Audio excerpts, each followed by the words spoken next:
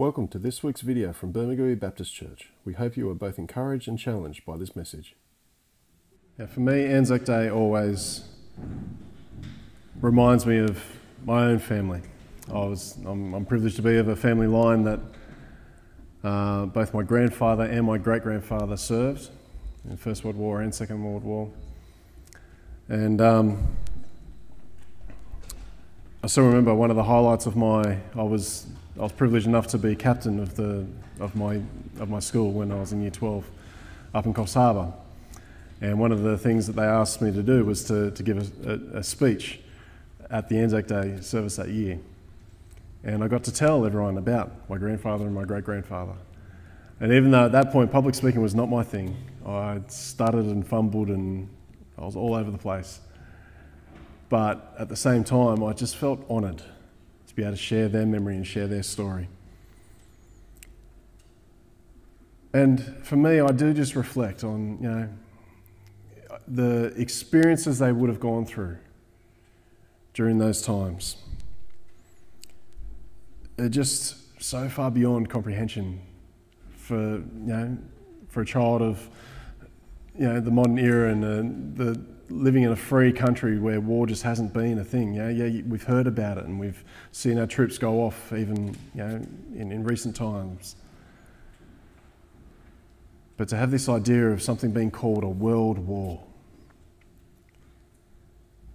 and seeing society as drastically impacted as it was during those times.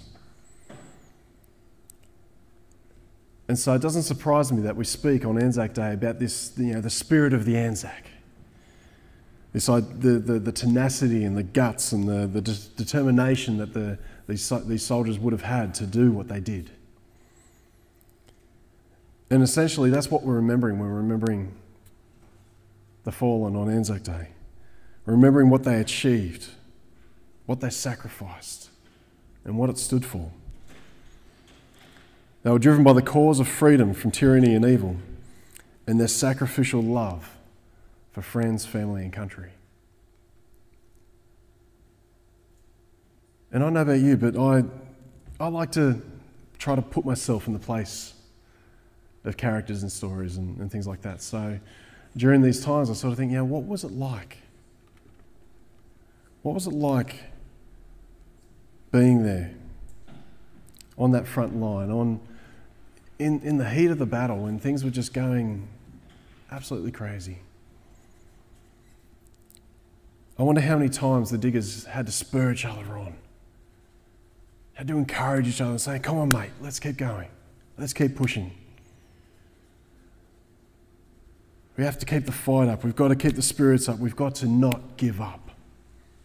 I wonder how often those sorts of phrases and those sorts of words were shared during those battles. And even though we may not be fighting a physical war, the fact is at times we might be facing a spiritual war, a spiritual battle, or a personal battle.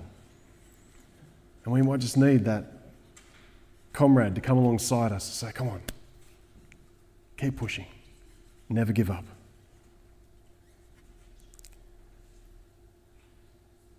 And I wonder how often during those battles that it just would have felt impossible. For that lonely soldier just going, wow, this is just so big, this is so vast. What can I do to change this? And I'm not sure exactly where it came from. I don't know if it was a movie or a book or someone sharing a thought to me. But one thing that I've sort of, taken on as a bit of a mantra for myself, especially when it comes to that feeling of just going, things are just so big and so out of my hands.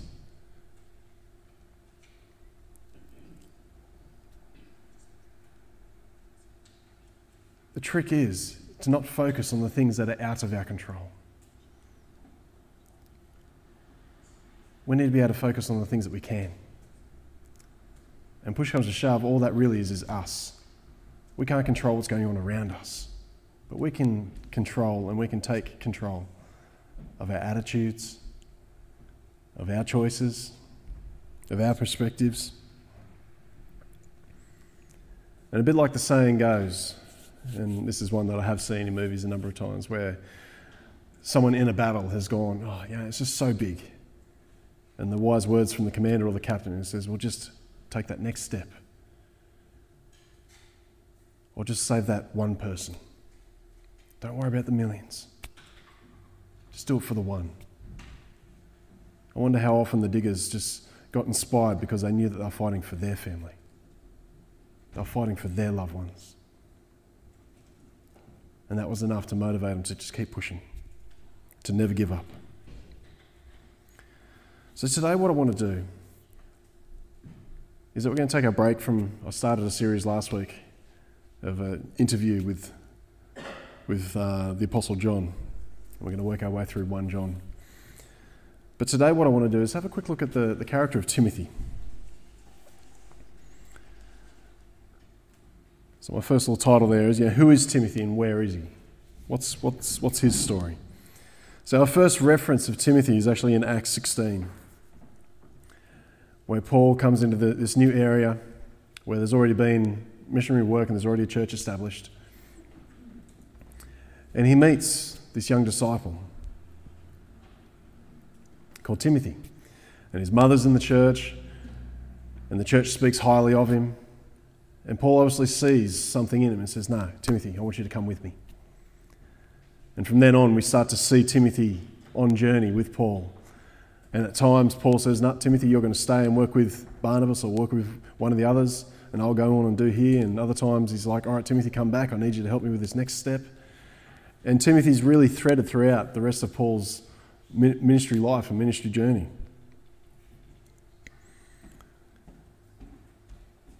Timothy gets mentioned in a number of Paul's letters, even in the introduction. Paul says, hi church, this is a letter from myself and Timothy. And a number of times, as the letter formation sort of happened, Paul would share, okay, well, just letting you know, Timothy's going to be coming to you in the next while, or please send Timothy to me, I need him to help me out with this next thing. So we see him threaded throughout Scripture. But when it comes to these letters, 1st and 2nd Timothy, they are great letters. They're great encouragements and practical letters, especially as a leader and a pastor, because they're written to the pastor of the church. Timothy at that time was leading the church in Ephesus. And like we know with majority of the letters in the New Testament, when letters were written during that first century period, unlike us where we can just send a quick text or write an email, or if we want to go a bit old school, we can even write a hand letter note and send it off. We don't think much about the costs of it. But in the first century, paper was expensive. So if you had to take a piece of parchment and write a letter to a place, it was an investment. So it wasn't just done flippantly. It was done, okay, there's a major situation here we need to address. We need to write a letter and get it sent over to this place. So Paul is addressing some issues going on in the church in Ephesus at this time.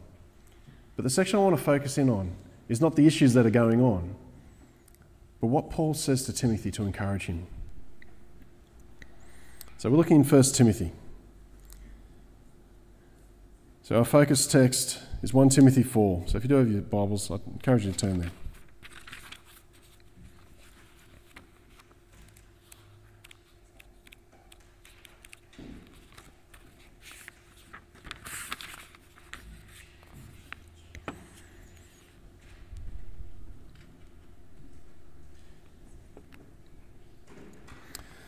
So leading up to this part in 1 Timothy 4, Paul is addressing some of these issues that are going on. And so he's giving good instruction, giving wise instruction, so saying, Timothy, in this situation, make sure you do this, in these times, and to these opponents and these people that are causing issue in the church, he's saying, no, make sure you address it this way. And then he says this, 1 Timothy 4, verses 11 to 14. He says, teach these things. So all these things that Paul's been saying, teach these things. And insist that everyone learn them. Don't let anyone think less of you because you are young. Be an example to all believers in what you say, in the way you live, in your love, your faith, and your purity. Until I get there, focus on reading the scriptures to the church, encouraging the believers and teaching them. Do not neglect the spiritual gift you received through the prophecy spoken over you when the elders of the church laid their hands on you.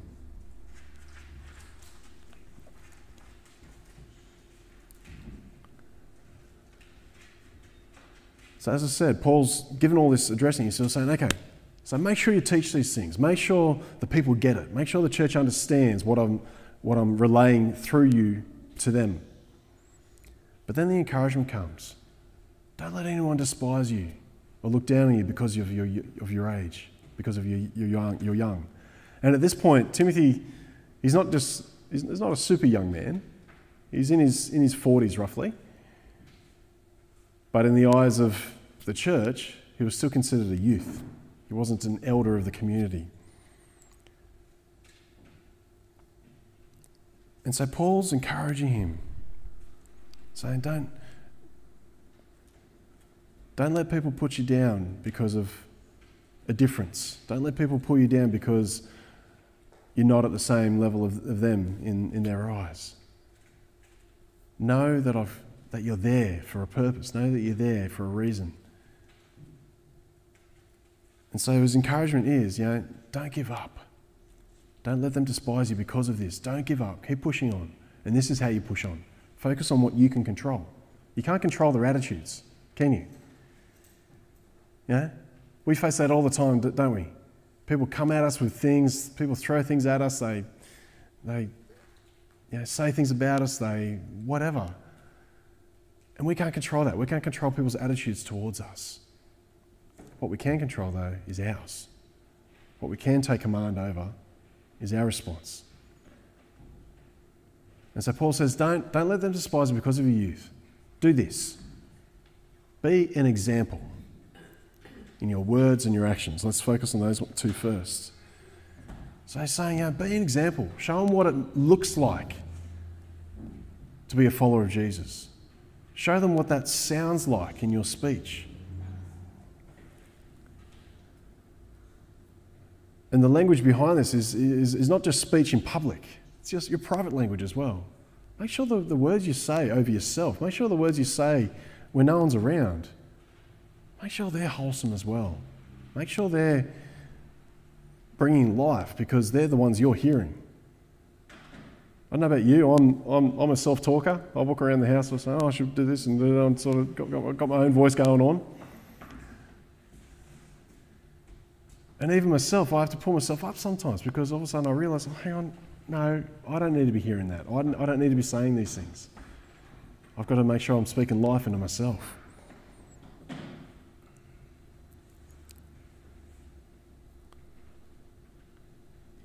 Timothy is being encouraged to have integrity in his words, following the instructions from Christ himself in Matthew 5:37. Let your yes be yes and your no be no.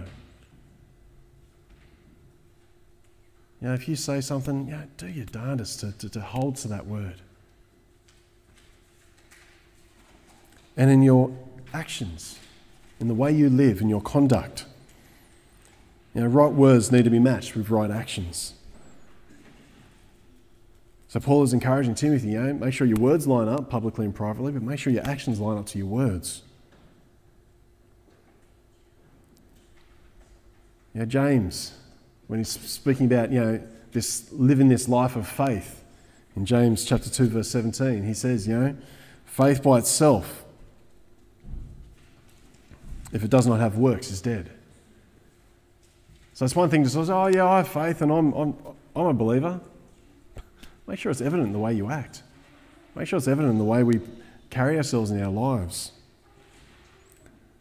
And so Paul's not sort of saying, Timothy, try and control these people or try and manipulate these people or, manipulate the situations or change the situations. No, he's just saying, no, you just do what you can do. Look after yourself. Look after your choices and your actions. Be an example there. And he lists three other things, in in your words, in your conduct, in your faith, and your love. And finishes with purity. I was going to tie these together. You know, faith and love really are almost these foundational points of what it means to be a believer, of what it means to be a follower of Jesus Christ. We are called to love as Christ does. You know, we shared that in the first reading and during communion as well. And throughout his letters, Paul references this greatest commandment that Jesus declared in Matthew 22. Yeah, Jesus himself said, all the laws hinge on this one thing. Love God. Love your neighbour. And faith is equally important. Our very existence as believers is because of faith. We have faith that God does exist, that God is sufficient, that God has provided a way for us to find eternal life through the person of Jesus Christ. And Paul would have taught these things to Timothy. You know, Timothy was his protege. Timothy was Paul's disciple. So when Paul writes things that sort of say, imitate me as I imitate Christ, that was Timothy. He sort of say, no, come on, do what I'm doing.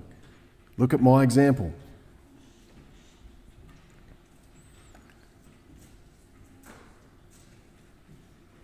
And it was keeping the faith. It's not just having faith, saying, yeah, I've got faith.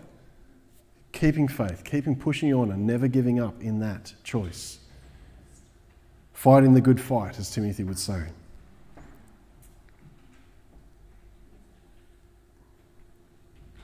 And the last one, purity.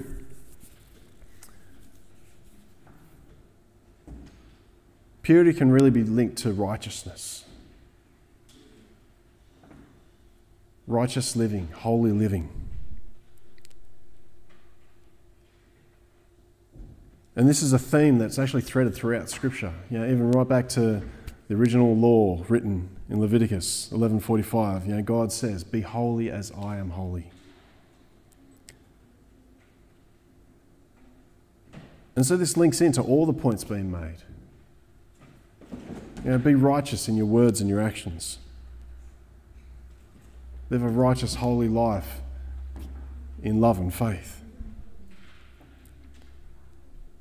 And essentially what Paul is saying is, you know, make sure that you don't lose the position you've got in that sense. Timothy had earned this right to speak to the church and to lead the church. So Paul is saying, don't disqualify yourself. Keep the faith. Stay pure.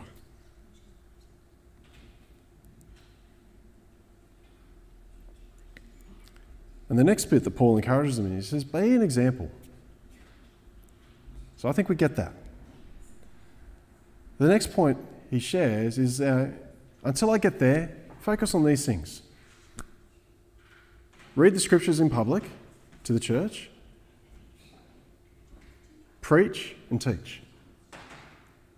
And it really is linked to the last verse in that section I read, where it says, do not neglect the spiritual gifts that God's given you.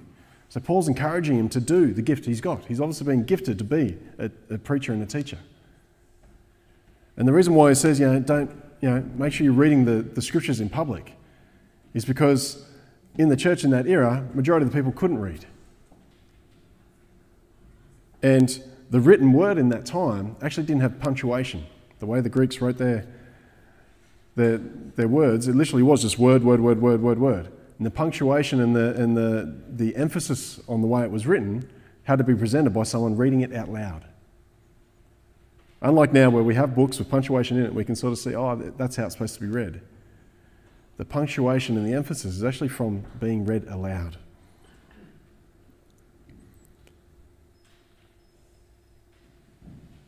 And there's 2 points there. Make sure you're preaching or encouraging the church, encouraging the believers. And essentially that's what preaching is. And it links with teaching. As a preacher, I want to teach good doctrine and good theology through the Word of God. But the preaching aspect of it is encouraging you with it and spurring you on to follow it and making it applicable to you. That's the role of preaching. I could just sit here and read out a theological statement to you. That would just be teaching. and you say, this is what it says, make sure you do it. But to preach it is to encourage it, to sort of say, no, come on. Do you get what we're saying? Do you see how this applies to our lives now, today? And I believe it is a gift that God's given me. And I think that's the same thing Paul's highlighting to Timothy here. And so again, it's part of this thing of, what can you take command over? What can you take control of? Well, what has God given you? What gifting and calling has God given you at this time? If that's to just, connecting with the community you're in and the family and the friends you've got and just being that absolute person of faith and light in that situation, then do it. If your gift is to encourage and to be just a person of faith and hope, do it. That's your gifting. You can step out and do that no matter what the situation is. If your gift is prophecy, if your gift is to sow a real word in season, do it. If it's being generous, do it. Look for those opportunities. I can give here. I can be helpful here. So Paul's sort of saying, yes, there's issues. Yes, there's things going on around you. But just do these things. Focus on what you can do. Be a person of an example and do what you've been called to do. Do what you've been gifted to do. So that verse 14, do not neglect the spiritual giftings received through prophecy spoken over you when the elders of the church laid their hands on you. He's calling back to remembrance to Timothy. He's also saying, remember what God said over you through prophecy. Remember what the elders of the church agreed in and put their hands on you and demonstrated. Because the laying on of hands, it's a symbol. There's nothing magical or super spiritual in that sense of laying on of hands. Scripture tells us to do that when we pray for people at times. But it is also a demonstration. So I say, no, we are praying, and when those prayers are spoken over that person, there's a emphasis on that. That's prophetic prayer over that person. That it's a word in season, a word from God for that person.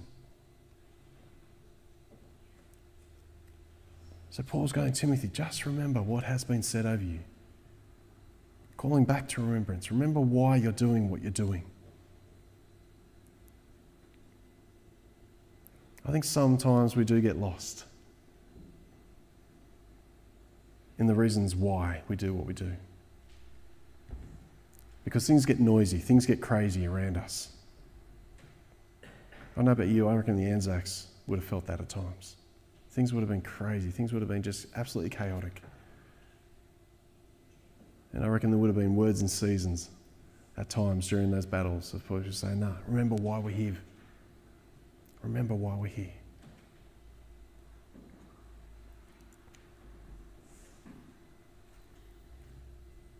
Paul was encouraging Timothy to focus on what he could control. His attitudes, his choices, his words, his actions, his ministry focus, his giftings.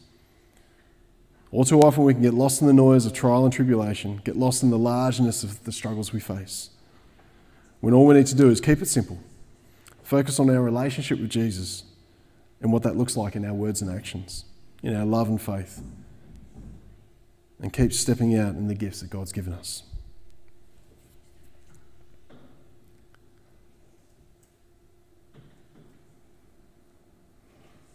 Let me pray. Lord God, we thank you for today, and I thank you for this word, Lord God, that you've just presented through me, Lord God. And I pray, God, that as we do go about, Lord God, whatever it is that's next on our journey, whether things are just going well and smooth sailing, Lord God, I pray that we can just continue to lead and be examples, Lord God, of faith and love. Be examples of righteousness, Lord God, in the way we conduct ourselves. And Lord God, if there are struggles that people are facing, Lord God, I pray that they can be encouraged to never give up, to keep pressing on, to keep the faith, and do what they can do, Lord God, which is to keep ourselves in the right position, keep ourselves with the right perspective. I thank you for this church, Lord God, and I pray, God, as we do go out for the rest of this day, Lord God, and be a part of our community, Lord God, during this commemoration of Anzac Day, Lord God, I pray, God, that we can just be people that just speak absolute hope and faith. In your wonderful name, Lord. Amen.